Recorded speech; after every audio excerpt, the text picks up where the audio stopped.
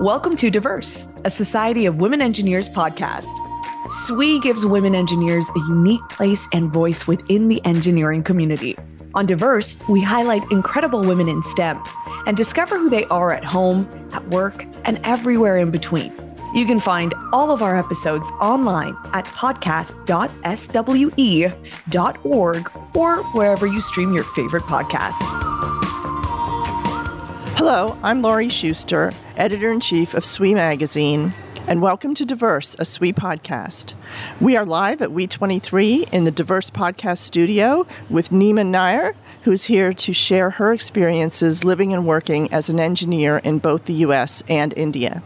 Neema is currently the Design and Analysis Engineering Lead for the Engine Business segment of Cummins India, with a background in both the technical side as well as strategic leadership.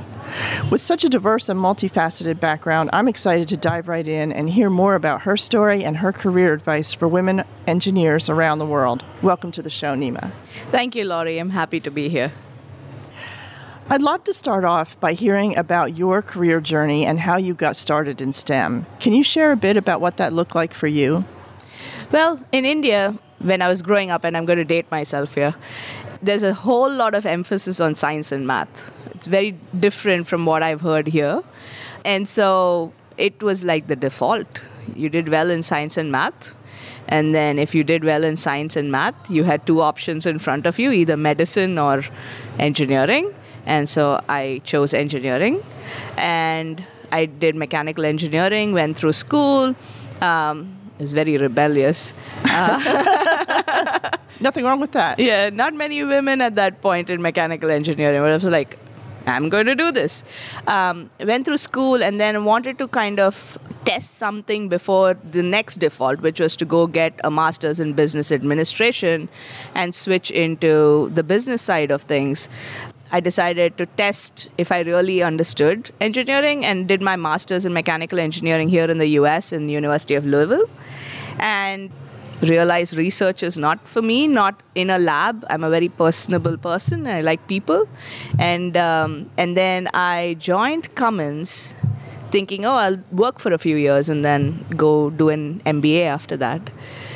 And when they were looking for jobs, they basically said, what do you want to do? I said, anything but design. I'm not good at design. I've never done CAD really well. And in my head, that's what engineering looked like, right? And so they said, okay, why don't you come and do this CPE role? And I'm like, okay, whatever it is, as long as it's not design. And then I realized it's combustion performance. And it's basically engine testing and tuning and calibration. And my first day on the job, they sent me to the test cell, and there was a race engine in the test cell that we were trying to produce 1,000 horsepower out of. And it was so cool. For the first time, I could see how engineering applicates in the real world. And from there on, I did a lot of truck testing, engine testing, calibration, tuning for a lot of countries, and it was amazing. It was an amazing journey, and I absolutely fell in love with engineering, and the rest is history. That sounds amazing.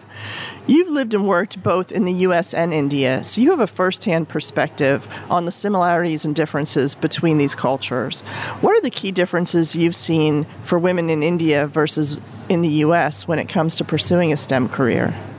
Well, I think the biggest difference is there are a lot of women passing out in STEM fields in India. The percentages are really high.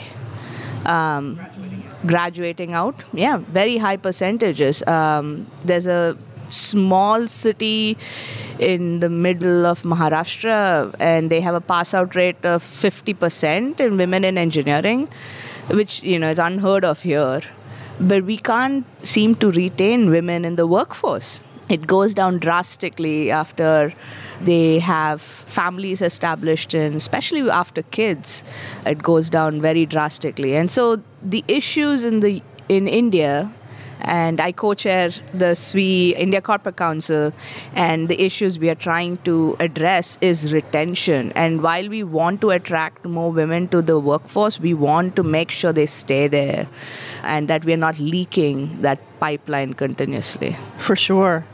What are some of the solutions that you think would help with respect to allowing women in India to have both a family and a career? So I think it's balance, but the first thing I think is recognizing what you want to do. Like for women, one of the things is as they're brought up in India with a lot of, anywhere in the world, a lot of expectations about what it means to be a woman in the society.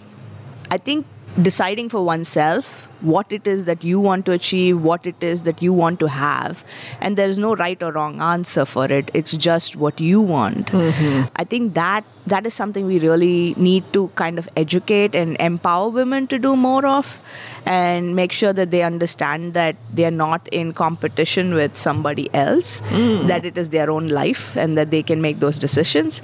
And with that clarity, I think we would be able to have more women in the workforce. It's so important to make sure women understand that it's their decision rather than having it just be what the society expects for you. Yeah, it's difficult though. Yes. The whole time that you've been nurtured to think a certain way, asking you to break that mold is really difficult. But that's what we'll have to do. What are common pitfalls that you see that women in engineering could proactively avoid so they can enjoy successful careers? I think of late what I see is, because I interact a lot with college students and people who are early career, is trying to chase the new shiny thing. Right? I think fundamentals in engineering is really important. And so figuring out what fundamental engineering concept or job you want to specialize in the first 5 to 10 years of your career is really important. And that will help you apply yourself in any field, in any new technology going forward, because you'll be able to ask the right questions, you'll be able to learn the new technology in the right way.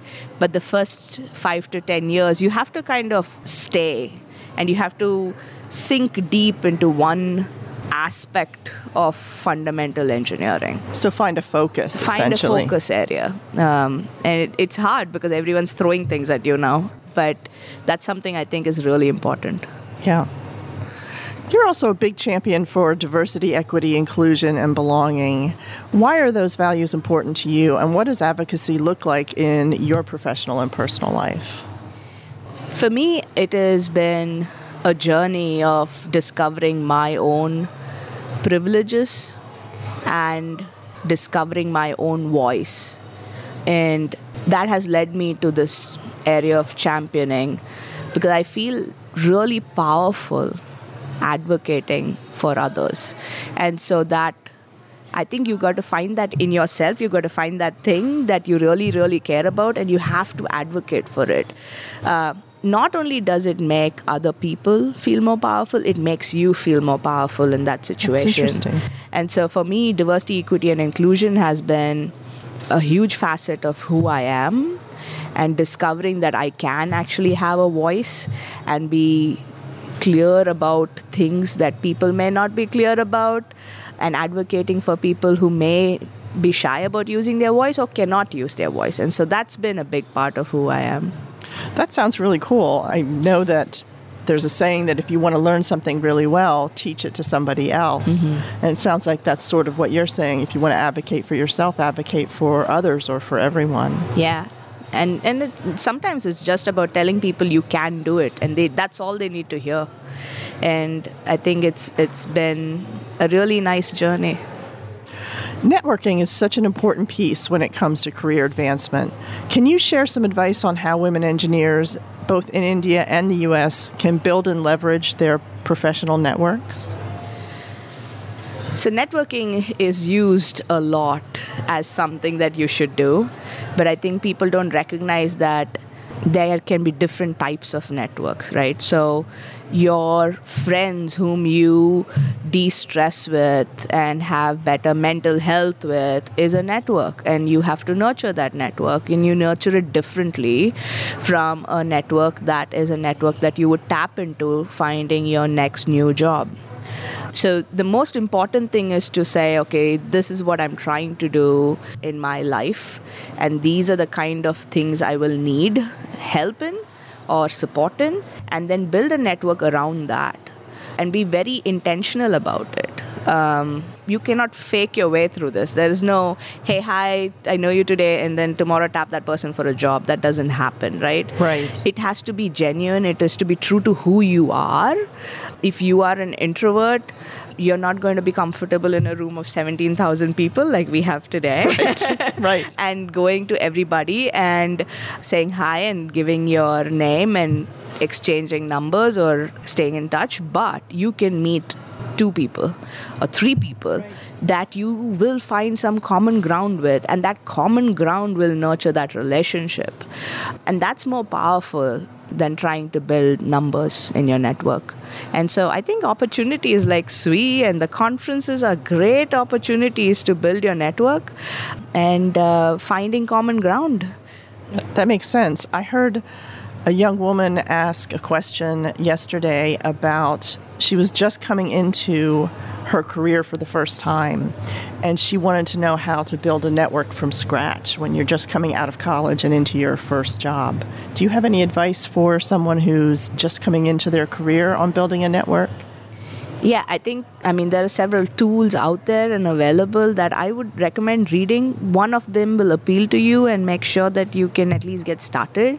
But my advice is to go into events like this. And, when you go into a session, there are like 100 sessions that are going on this 3 days, this last 3 days. And you go into a session which appeals to you and is a topic you want to know more about.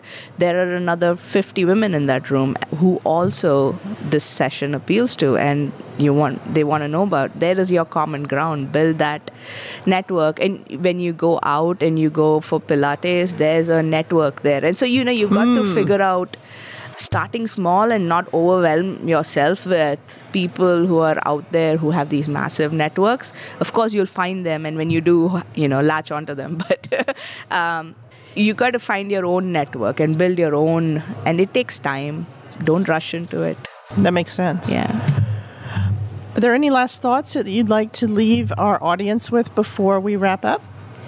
I think just make sure that you know that you are absolutely where you are meant to be, and know that you are headed in the direction you want to go, and feel empowered in your story. And I think that's really, really all this is about.